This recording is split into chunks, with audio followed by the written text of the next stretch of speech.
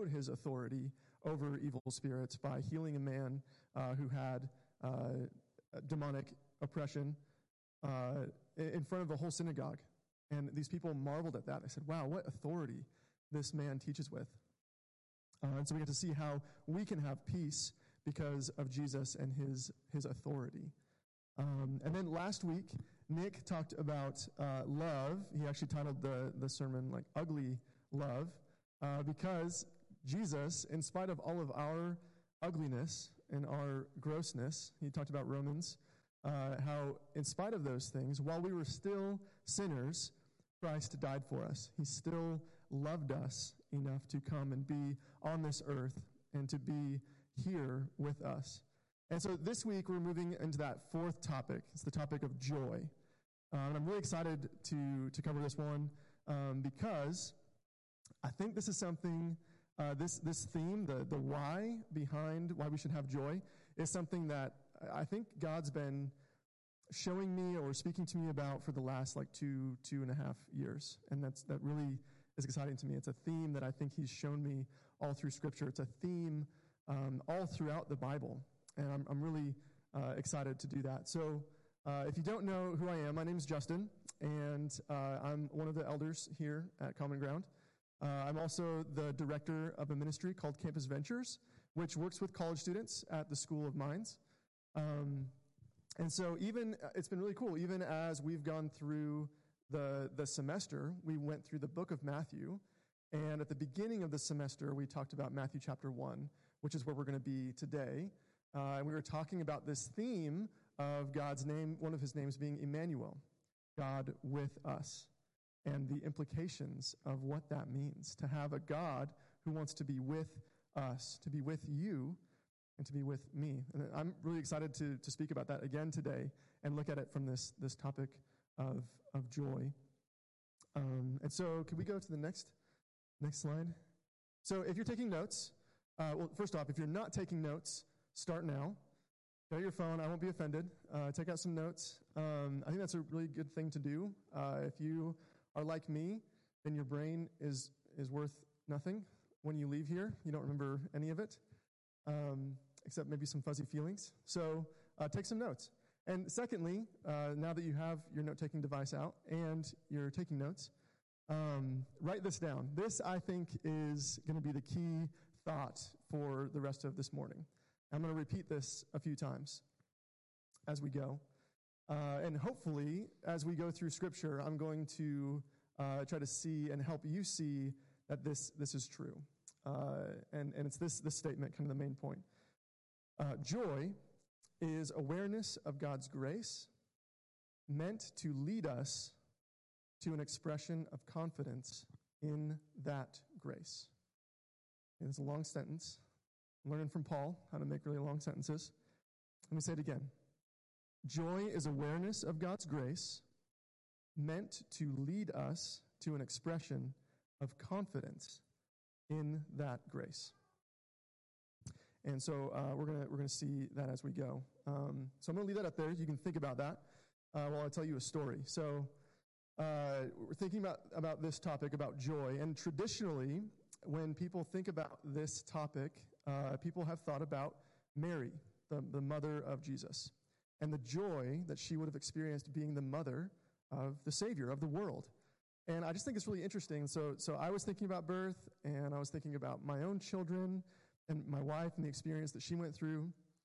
And then we come here this morning, and Pastor Evan and Lena are in the middle of this experience right now, which is just really cool. So hopefully I can tie that in well. So when we first started with Campus Ventures, we were working in Powell, Wyoming, which is my hometown. And that was in 2014, fall of 2014. And Sarah and I had just celebrated our first wedding anniversary, and we had started with Campus Ventures. And about 2 months into that, we found out that she was pregnant, which is really cool. And also kind of terrifying because our plan was 5 years from marriage, and that was shortly after 1 year. So that was very different from our plan. But what was cool about that was, it's cool looking back. In the moment, it wasn't cool at all. But The way that we found out was that she was having complications. She was having some issues, and we were talking to my family, and my aunt had some ectopic pregnancies, and they were saying, like, maybe that kind of sounds like a similar thing. And so Sarah took a pregnancy test, and that's how we found out that she was pregnant, is through these complications. So we go to the doctor, and they're explaining to us, the embryo has, like, disattached from the uterine wall, and it's kind of a 50-50 shot. Like, maybe it'll attach and maybe not. We just don't really know, and there's not really much we can do to help with that. And so from that point, which was very early on in the pregnancy, we just knew that God loved this child, and that more than ours, this was God's child, and that he's totally in control. And if he wanted us to be parents to this child, he would. And over the scope of the rest of that pregnancy, there were more complications. She stayed in there, which was great. She didn't miscarry. And then as things went, we remember Sarah had some premature, what's it called? Water breaking. Before contractions, way before any of that should have been happening. Her water broke prematurely. And we still didn't know yet if that was what was going on. And so we went to our midwife, and she was going to do this test and figure out if that's what was going on. And I remember being in the room and watching her administer the test, and she holds up the swab, and it turns black, which she told us that means that this is not good. And I didn't know what that meant for the rest of our life, but I knew that was not good. And I remember almost passing out. It's like one of the only times in my life I've ever been either passed out or close to passed out. I had to sit down and take off my hat and breathe. My poor wife is sitting there on the table, just handling it like a champ. And I'm over in the corner, just huddled up, and I can't, because I didn't know. I was like, I don't know what this means. I don't know if we're losing the baby. I don't know if this means what. I don't know what's going to happen. But what it did mean was we had to move for 2 months from Powell to Billings, Montana. So we had to move an hour and a half away from home, away from family, away from friends. And the rest of that time, from the time that Sarah had to be kind of in bed rest until she gave birth, and then even after that, it was awful. It was just a lot of suffering, a lot of difficulty. She had to just sit in bed the whole time. We just had no idea what was going to happen. They kept telling us there's this risk of infection, and that it was very, very important that we get the baby out as soon as it made sense. And we just didn't know what to do. There's a lot of praying and a lot of asking God, what do you want? And a lot of not really sure what direction he wanted us to go. A lot of difficult things. And then finally, she goes into labor.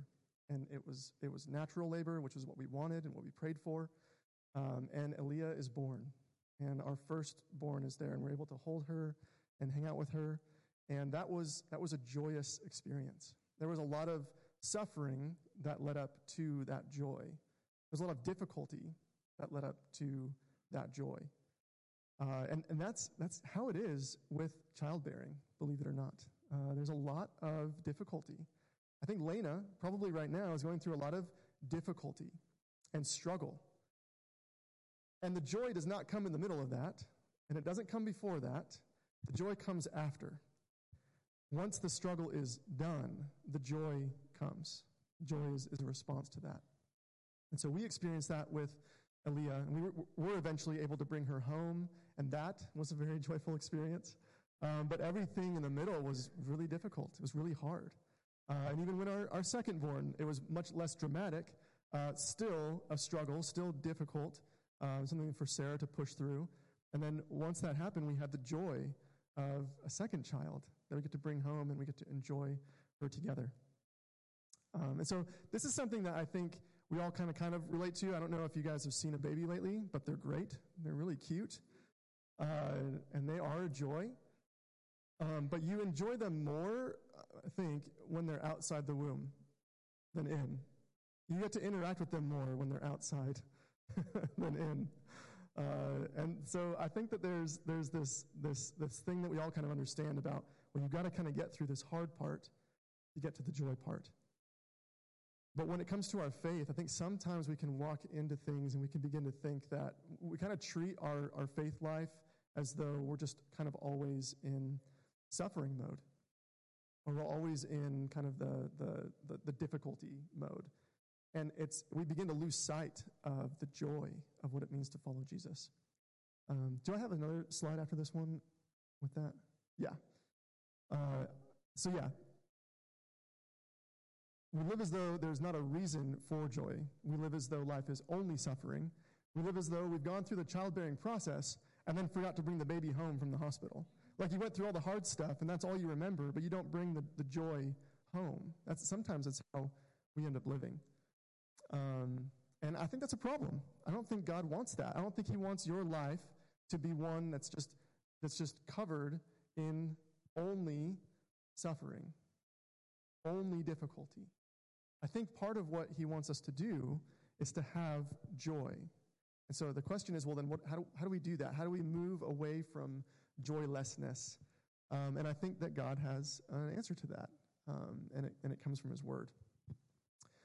So I'm going to invite you to go to Matthew chapter 1. Can you go to the next slide? Yeah, perfect. We're going to leave that up there again for you guys to kind of think of while we're going. And so if you guys go to Matthew 1, we're going to jump into there pretty soon. But before we do, I want to give you some context, right? I've put up here sort of a definition of what joy is, and I think I need to connect some dots for you guys so that you guys can all agree with me and say that I'm right. So I said joy is awareness of God's grace meant to lead us to an expression of confidence in that grace. So where does that come from? Well, when I do research, when I'm looking into stuff, I really like words, I like Hebrew, I like looking into what these words meant in their original contexts, because that helps me understand what I'm reading right now, what I'm reading today. It helps me have a right understanding of what that is. So we're gonna walk through and we're gonna define together. We're gonna look at what the Hebrew says and what the Greek says about these words, so that we can come to this mutual definition. Okay.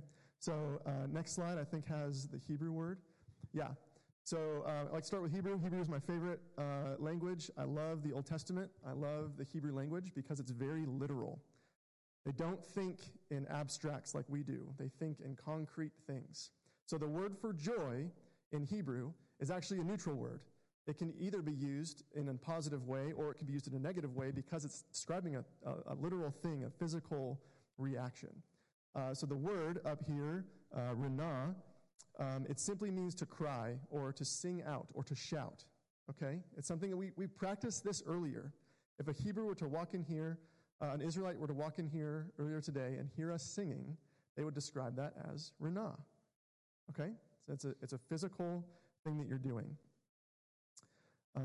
And so it's a physical response, singing, shouting, weeping, etc., to an overwhelming spiritual reality. So as we are up here singing, that song in Christ Alone is one of my favorites.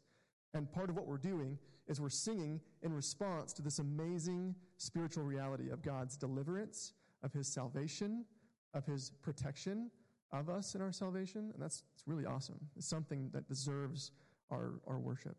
And so that's what we're doing, right? That's what renah is in the Hebrew. It's a physical response to this overwhelming spiritual reality. That's the word that's used for joy. Okay, and the next one is coming from the Greek. And so when we look at the Greek word, I was really surprised by this, actually. The Greek word for joy is kara.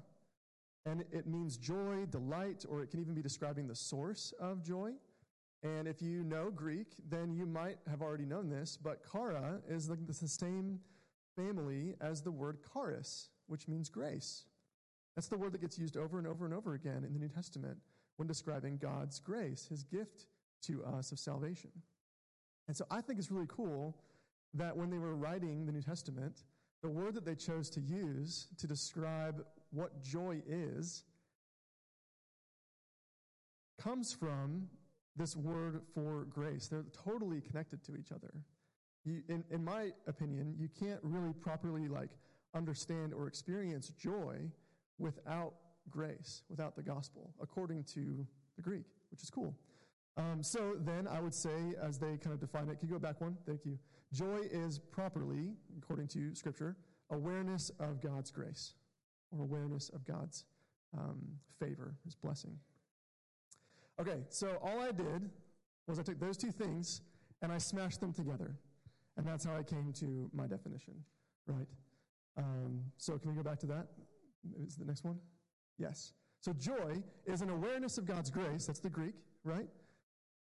But it's not just an awareness. It's meant to do something, right? It's meant to lead us to an expression of confidence in that grace, which gets expressed all kinds of ways. It gets expressed when we sing here together. It gets expressed in communion. We are celebrating. We are aware of the grace that God has shown us by giving his body and his blood, and we respond to that by physically doing something that teaches us something about that grace, that we get to experience it together, which is really cool. So what we're doing, like even just in this service, is joy, technically, which I think is pretty cool. I think I had heard growing up that joy is not a feeling like happiness is. Joy is it's like a state of mind, or it's like a thing that you do. And I was like, well, but what does that look like? It's not a feeling. Like, how do you do joy? And I think scripturally that's kind of what we're putting into practice today. And so my goal with this definition in mind is to do two things. I want to help you and me come to Scripture, and I want us in that engaging with Scripture to one, have a greater awareness of God's grace. But not that it would just fill up our brains and make our brains bigger, because you guys have plenty big brains. We got to do something with that. I want us to be moved to have an expression of that confidence in God's grace, that we would walk through our daily life with the confidence that comes with that greater awareness of God's grace. So with that in mind, now I want to go to Scripture, because now I think we have the right frame of mind to approach Scripture and look. And I think that Scripture, the verses that I'm going to focus in on, Matthew 1 and 2, Jesus' birth, and then the end of Jesus' life, Matthew 28, both in those situations we're going to see the way that people reacted and had this reaction. They had joy as the right response to what God was doing. And so we're going to look at that today. So if you're already there, that's great. Good job. We're going to Matthew 1, and we're going to skip the genealogy, not because I don't think it's important, but because I don't want to keep you here for longer than 2 hours. So if we're just going to go straight to Matthew 1, and we're going to go to the end of Matthew 1. I can get there too. I might just read it from the screen at this point.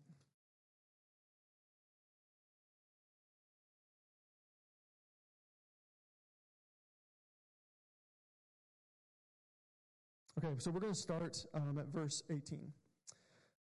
So I've got it up on the screen. This is the ESV version, and I did that before I remembered that I didn't have my ESV Bible anymore, so I'm going to read it in a different version, but it'll just make it interesting for you to pay attention. Now the birth of Jesus, the Messiah, happened this way. When his mother Mary was engaged to Joseph, but before they came together, she was found to be pregnant through the Holy Spirit. And Joseph, her husband, being a righteous man and not wanting to disgrace her publicly, made up his mind to dismiss her secretly. And while he considered these things, behold, an angel of Yahweh appeared to him in a dream, saying, Joseph, son of David, do not be afraid to take Mary as your wife, for the child conceived in her is from the Holy Spirit. She will give birth to a son, and you shall call his name Jesus, Yeshua, which for he will save his people from their sins. I'm going to pause there for a second. Names are super important in the Bible, and I just love names in general.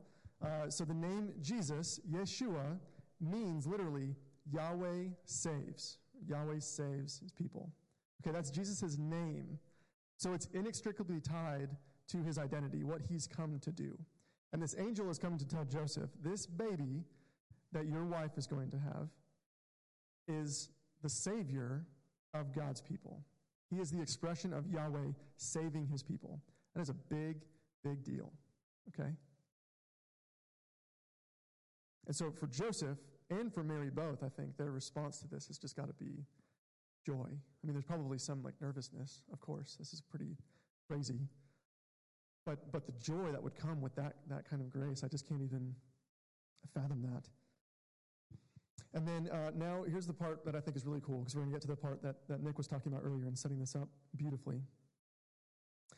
So verse 22 again. Now all this took place to fulfill what was spoken by Yahweh through the prophet, saying, Behold, the virgin shall conceive and give birth to a son, and they shall call his name Emmanuel, which means what? Say it again. God with us. Okay? Not God around us, not God near us, not God far away from us. God with us.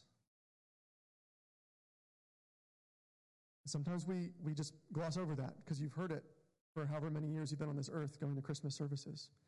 You hear Emmanuel, and you know it means God with us, and then we move on with our day. And we need to stop. We need to think about that word, with, because it's a big deal. And I think the with of this verse is where the joy can really come in. We understand the grace that gets tied to the with. So we're going to explore that. Let's keep going. So verse 24, when Joseph woke up from his sleep, he did as the angel of Yahweh commanded him, and he took Mary as his wife, but he did not know her intimately until she had given birth to a son, and he called his name Yeshua, Yahweh saves, Jesus. Okay, so Jesus' names, his identity, who he is, what he's come to do. He is Yahweh in the flesh. He's the God of the Old Testament who's come and he stepped in to flesh to be a little baby, to be God with us. Not just as some like ethereal idea, but literally as a child to be with us. And the purpose of that, not just so he could hang out with us, he has a purpose in mind. And we've been talking about that last few weeks, right? That he came in order to live this sinless life that we won't, and to die a death that you and me deserve, and then to give us a life that we don't deserve based on the merit of his work, of his blood. And that's awesome. So totally like from the get-go, what Matthew wants you to know is this is God in the flesh, and he's here to save you. And that's really, really good news. That's exciting. And so what I think is really cool is as we continue the story, so let's go to Matthew chapter 2. Again, for the sake of time, I've glossed over some things, but I'll give you the cliff notes. So some wise men come. They've been studying. They've been combining science with Scripture. They are looking for the ways that these things intertwine, and they have found it. And they've been looking, and they're really into the stars and looking at how that's going to tell them what's coming next. And they take that knowledge, and they go to Jerusalem because they're looking for the king.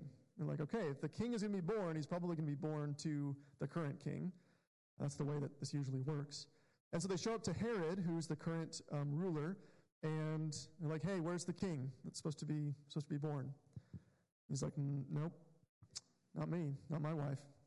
We haven't had any kids. And now he's bothered, right? Because they let him in on, okay, well, there's supposed to be a king here, and this is prophecy, and so if God said it's going to happen, it's going to happen. And now Herod is frustrated. He wants this plan stopped. He wants to rule, not Jesus. But the wise men are able to continue on their merry way and make it to where Jesus actually is. And this part I think is really cool. Okay, so here comes the star again. It says, when the wise men saw the star was like above the house where Jesus was staying. The star was guiding them to where they needed to go. They rejoiced exceedingly with great joy. That's a lot of joy. They're really happy. They're really excited. They rejoiced, which is already cool, exceedingly with great joy. Okay? So let's rewind again. Matthew 1, God with us. God saving us. Yahweh saving his people. How do the wise men respond to that? This is an expression of glory, an expression of grace upon his people, and the wise men respond rightly. They come and they're excited. They are filled with joy because they have a response to this grace. And so what do? Going into the house, they saw the child, Jesus, and Mary his mother, and they fell down and worshipped him. And opening their treasures, they offered him gifts, gold, and frankincense and myrrh. We had some friends over last night, and they brought over a baby, and it was really, really cute.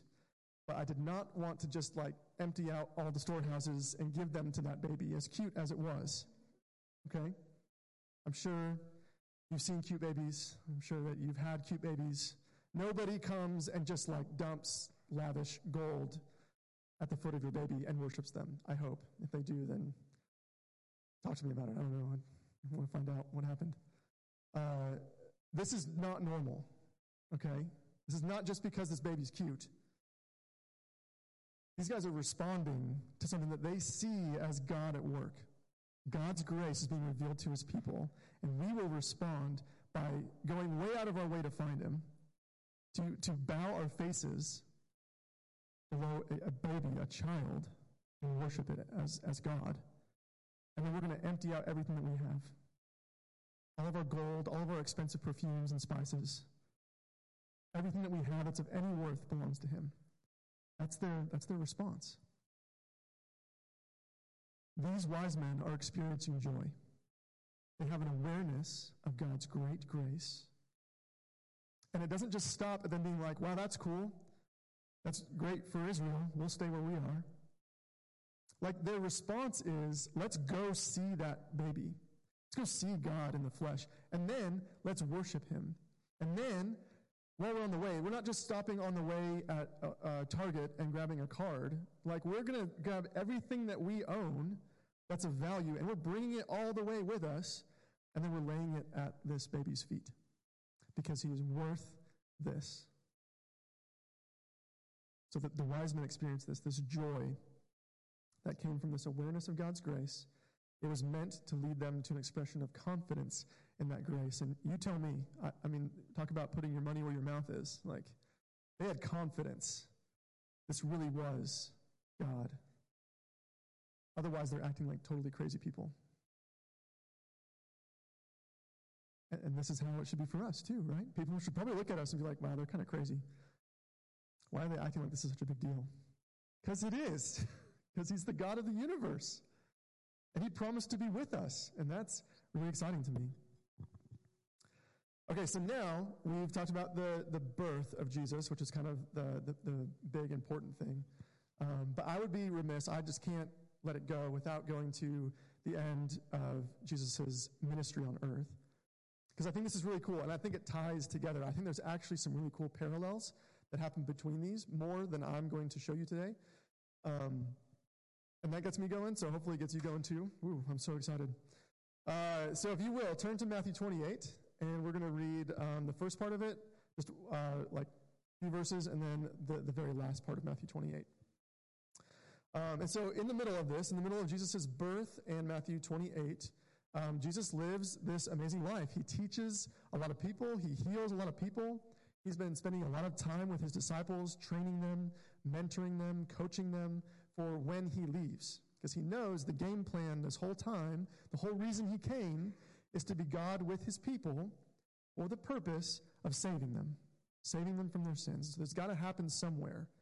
He's been with them this whole 3 years, and now he's got to save them. How is that going to work? Well, he's got to die, and that's not enough. I mean, if he's just dead, then, okay, our sins are gone, but where's the new life? But then he raises up again from the grave, and now he's ready to give that life that he earned. The death that he conquered, he's ready to do that in your life too. He's ready to do that in the life of the disciples. So this is really cool, right? So we get to Matthew 28. Let's see, what do I have here? 5 through 10. So Mary and some of the other women who were following Jesus, some of his disciples, came to where he had been buried. They don't know yet that he's risen. So this is what we would call Easter Sunday. They're showing up to the tomb expecting him to be dead. They see an angel. They're really freaked out, rightly so. And starting in verse 5, the angel answered and said to the women, "Do not be afraid, for I know you are looking for Jesus who was crucified. He is not here. He is risen, just as he said. Come, see the place where he was lying. Go quickly now and tell his disciples that he is risen from the dead. And behold, he's going before you to the Galilee. There you will see him. See, I have told you. So what do? They've just been told good news. Jesus is not dead. Actually, he's actually risen. They go see the place where he was buried and he was dead, not there anymore. Immediately, quickly, they left the tomb with fear and yet with what? Great joy.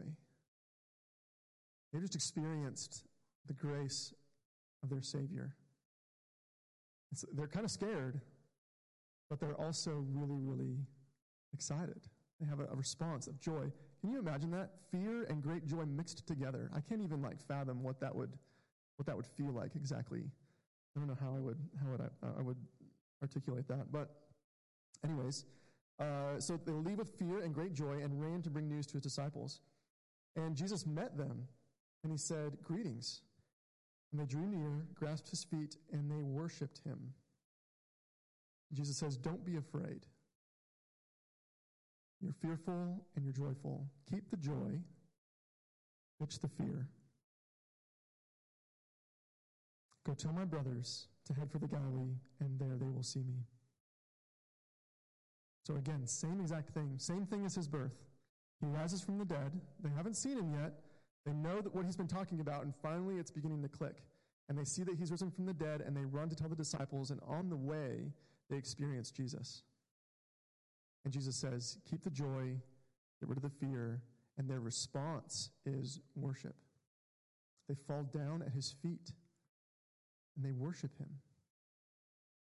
He is the God of the universe. He is the God who is with us. He is the God who came to save us. This is their response to him. You don't do that for just anybody. You don't fall at anybody's feet and worship them, I hope. This response for them comes from this confidence in the grace that they've just been shown, because now they see that it's real. They see the culmination of his identity and what he came to do, that he is God with us and that he is Yahweh saving us. And so some of you guys might have this next section memorized. We can go to the next part of Matthew 28. It's one of my favorite parts of Matthew 28. It's the very end, and I love this. So the disciples gather together. The ladies go and they tell the 11 remaining disciples what's just happened. And they all gather together, and they go to the Galilee, to the mountain that Jesus had told them to go to. And so starting in verse 17, it says, when they saw him, so this is all the disciples now, what did they do? Say loud. Yeah, they worshiped him, right? It's the same thing, same response as the wise men, same response as the ladies who've just seen him. They worship him. It's a big deal. They are seeing in the flesh, again, God with us. Now, back from the dead, redeeming us from our sin. But some doubted. Some wavered. I think that's really interesting. There are some there who, I don't know if that's mixed in with their worship or if that was like a separate crowd or what was going on there, but some doubted. And Jesus' response is, He comes to them and he speaks, saying, all authority in heaven and on earth has been given to me. How much authority is left if Jesus has all of it from heaven and earth? None. Excellent. Very good. If Jesus has it all, there is none left. Which means that whatever he's about to say next is a really big deal and should really be taken seriously and should be done as best as we can. Okay? Therefore, go and make disciples of all nations, baptizing them in the name of the Father and the Son and the Holy Spirit, teaching them to observe everything I've commanded you to do. And remember, I am what? With you. How long? Always, to the very end of the age. And then he leaves. That doesn't make any sense. He just promised to be with them. His name is God with us, and God saves us. So how can he just leave after saying this? If we keep going, we go to like Acts and we read about the Holy Spirit, and it's this promise of his presence. And so now his Holy Spirit, instead of it just being Jesus around this posse of 11 guys, being God with us, now the Holy Spirit fills all the believers of Jesus so that he can be with them, present with them in a better way than him being in person with just this 11. He can now be indwelling every single one of his followers, including you and me. That's awesome. That is a cause for great joy. That should lead us, that grace, that he does not have to do that. We are not, by ourselves, fit vessels for him to dwell in. But he comes, and he makes that possible, and he decides to live in us anyways. He cleans house. He makes us what he wants us to be. He lives inside of us, and then he gets to fulfill this promise that he made to be with us always to the end of the age. And I just think that's awesome. I think that if we go to the next slide, it's just this again, right? The disciples are able to look at that and have great joy. They get this awareness of God's grace, that yes, he did come to be with us. Yes, he did come to save us. And then he did it. He died, took on my sin, my punishment. He rose again. He conquered that sin and punishment. And then he's living this new, vibrant life that he then offers to me and to you. And we get to just take it. We get to just say, yes, I want that. I will follow you. I'll give you my life in exchange for that great life. That is, it's just so cool to me that we get to operate in the confidence of that grace that came and paid the sacrifice for us. So I know I've talked at length about God with us, but I want to just take it home just a little bit more. So, hey, Jamin, would you come up here? You my volunteer? I'm voluntold. Can we go to the next slide? Okay, so me and Jamin are going to show you why God with us is better than any other option. Okay? So I'm excited for that. You ready? Okay. So the first one would be God far from us. And so, yeah, we could just keep kind of going forever. And this is not good, right? But this is the worldview of a lot of people. That if there's a God out there, Jane, would you lay down real quick? Thank you. If there's a God out there, I don't know where he is, and it's not really worth the trouble anyways. It's like, doesn't really matter. So I'm just going to live my life the way that I want. Because it doesn't matter. He's either far from me or he doesn't exist at all. So what's the point? Thank you, Jamin. You are excellent. Okay, now let's go to the next one. God around us. So you can just stay, how about right there? That's good. We're kind of like around, and I'm sort of around you. But if we're to do like a project together, we have something that we're working on together, being around isn't really enough. Me being around Jamin is not enough for me to know him. It's not enough for me to know who he is as a person. Because even just from this distance, it's going to be hard to have any kind of even conversation, relationship, right? It's not as good. Having God around us is not what we need. That wouldn't cause enough joy to be worth it. All right, Jamin. This next one, let's see. You come right here. It'd be great. All right, so Jamin is the person of God. And if you'll turn around, it'd be great. Thanks. God in front of us. Now, again, some of these things are going to be like, okay, I see some of this in Scripture. God does go before us. He does win the battle. It's not what I'm talking about. I'm talking about, when we think about the way that we are interacting with Jesus, if we think about him as always just being in front of us, does he have any connection to what I'm doing? Just look at the way that we're oriented. If we're moving through life together and he's in front of me, can he see anything that I'm doing?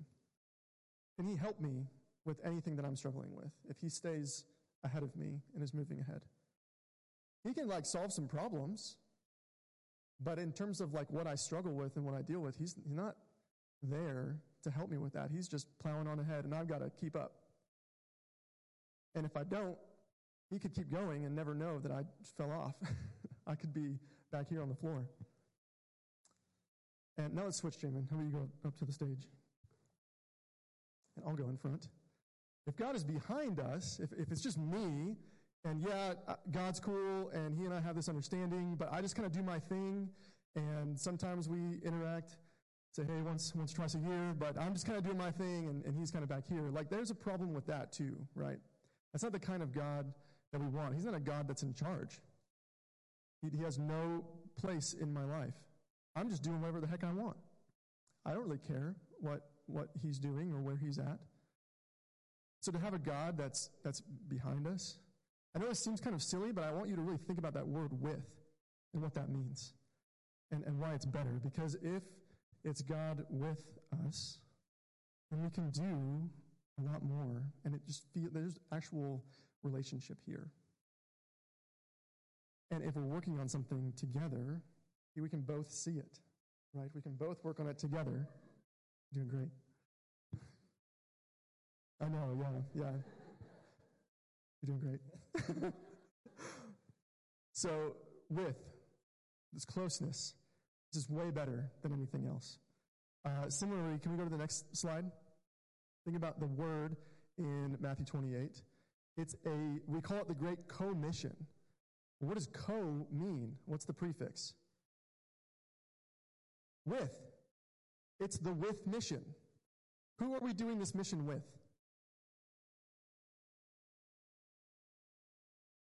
Yeah, Jesus, right? What did he promise? I will be with you always. It's a co-mission. It's not just something he sent me to go do.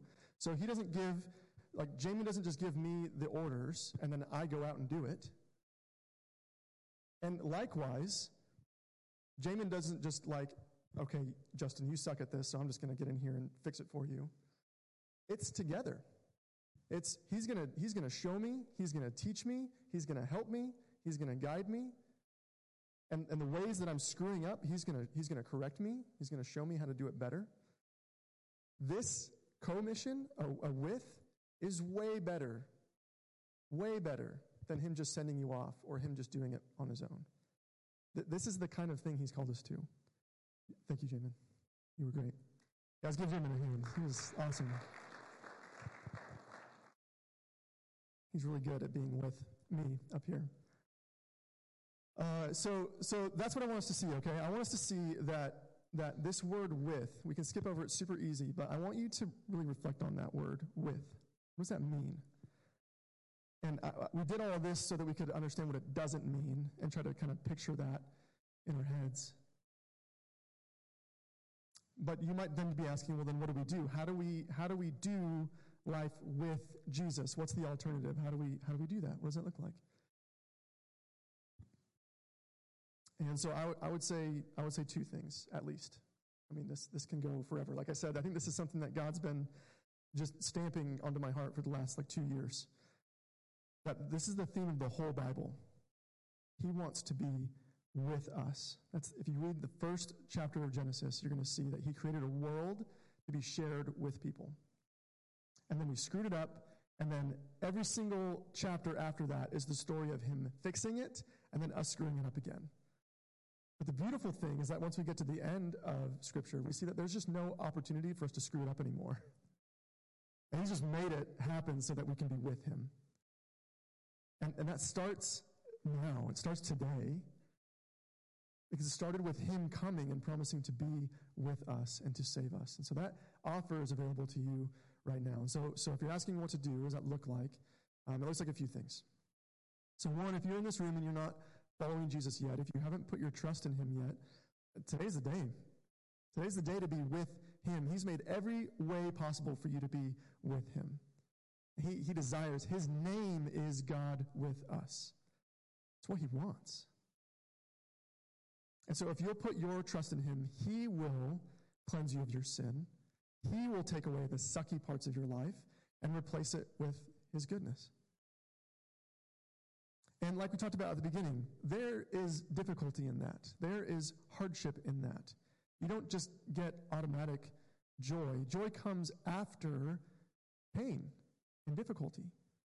We're not signing up for an easy life or a comfortable life. We're signing up for a satisfaction kind of life, one where you can spend it with him. It's better with him than just by ourselves. So that's one.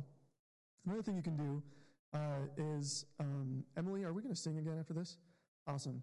So we just talked about how this Hebrew word, renah, is like it can be singing.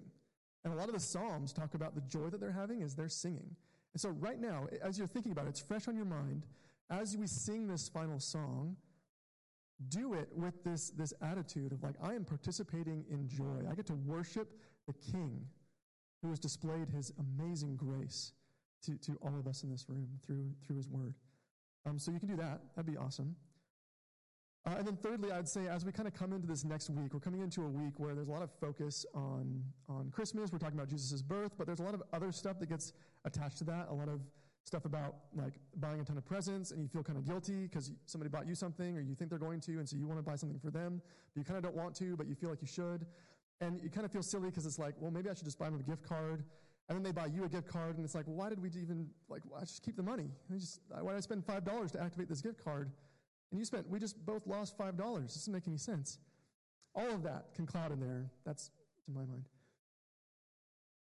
And when that's happening, take some time to practice being aware that God, even in that moment of cortisol increase, God is with you.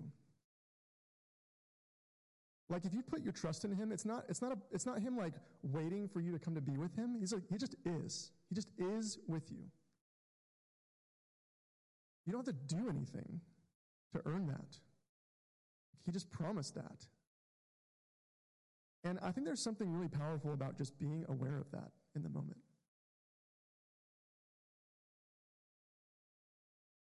So practice that as things get stressful, or just as you're kind of thinking about Christmas and you're thinking about Jesus being born, like think about the fact that this God of the universe came to be with us and the way in which he did that. He chose to come as a baby. That's really humiliating. That's amazing. So those are some things that you can do. And is there another slide after this one? I can't remember. Is there one after that?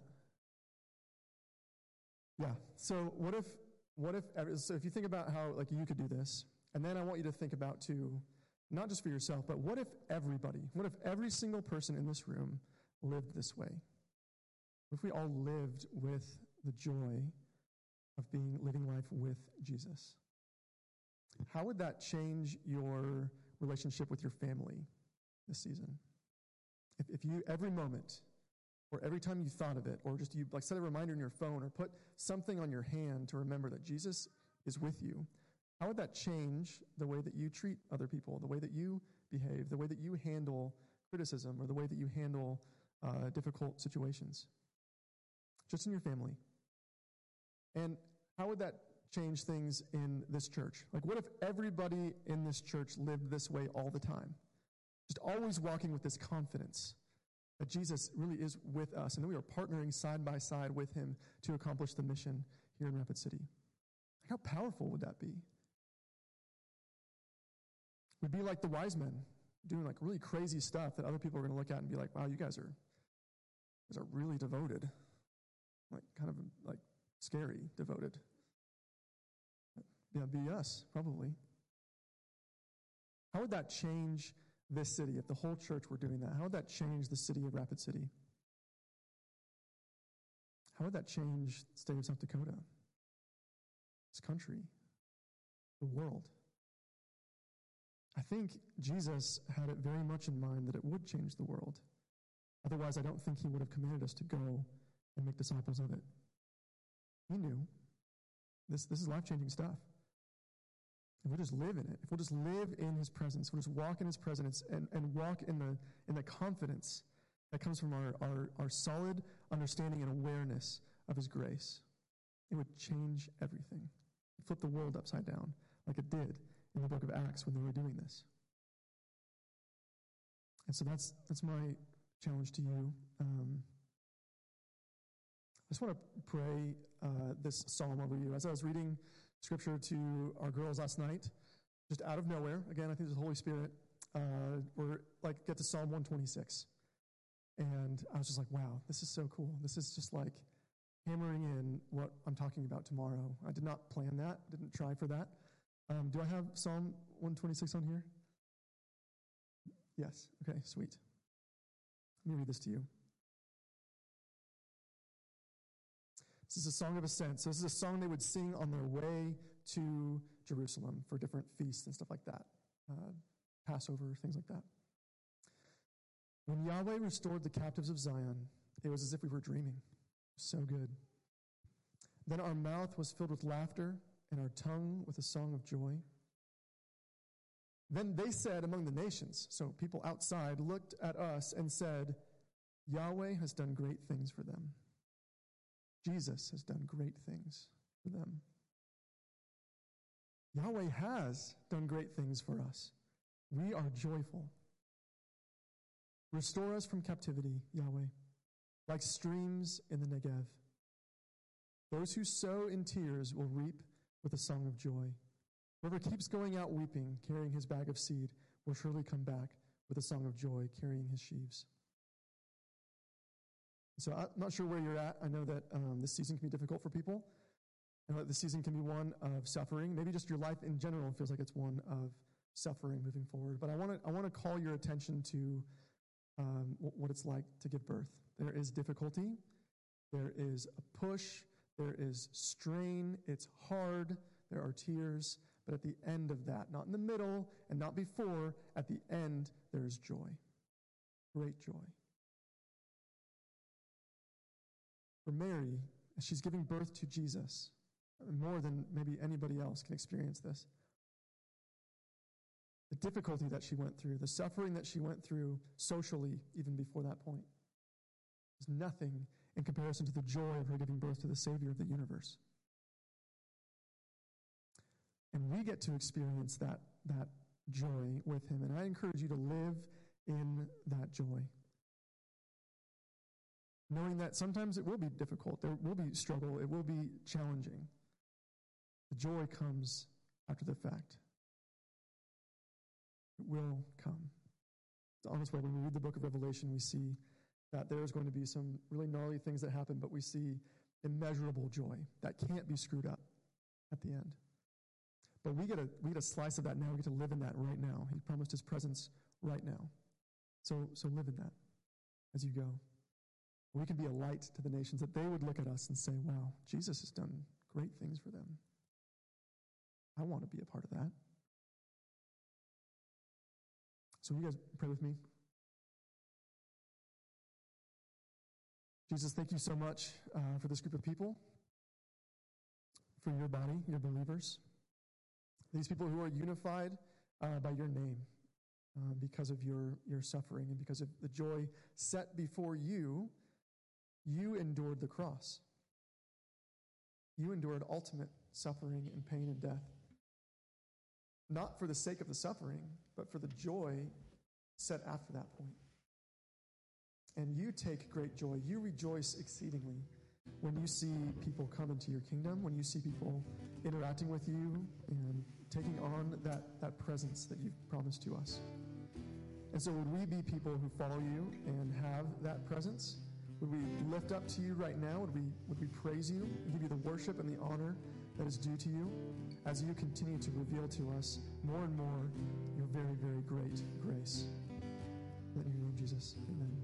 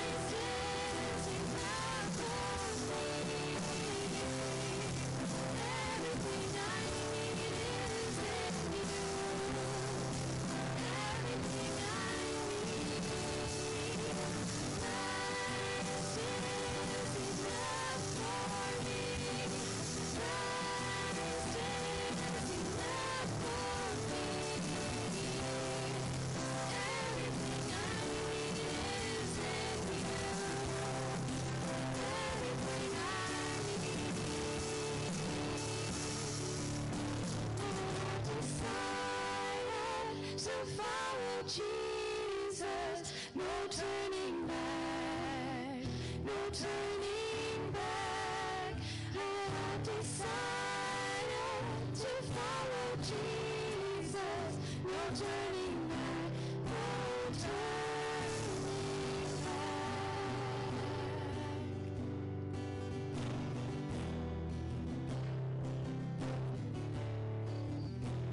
So, Father God, we thank you again today for sending your Son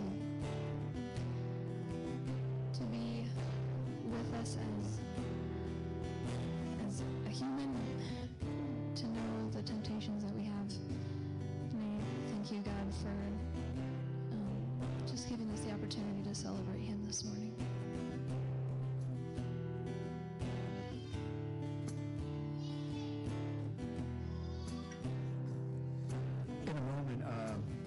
Justin's going to come up and give us a benediction, but I want to give you another good word before we depart.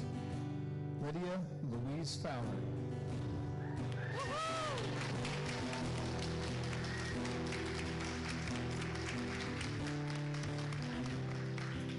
Born at 9:59 a.m., 7 pounds, 12 ounces, 19 inches tall, with her mom's full lips and her dad's big feet. I have a picture. You can chase me now. Okay, Justin. Well, as you go these words from Paul from Philippians, chapter 4. It says, rejoice in the Lord always. Again, I'll say, rejoice. Let your gentleness be known to all people. The Lord is near. Do not be anxious about anything, but in everything, by prayer and petition, with thanksgiving, let your requests be made known to God. And the peace of God, which surpasses all understanding, will guard your hearts and your minds in Christ Jesus. Grace and peace come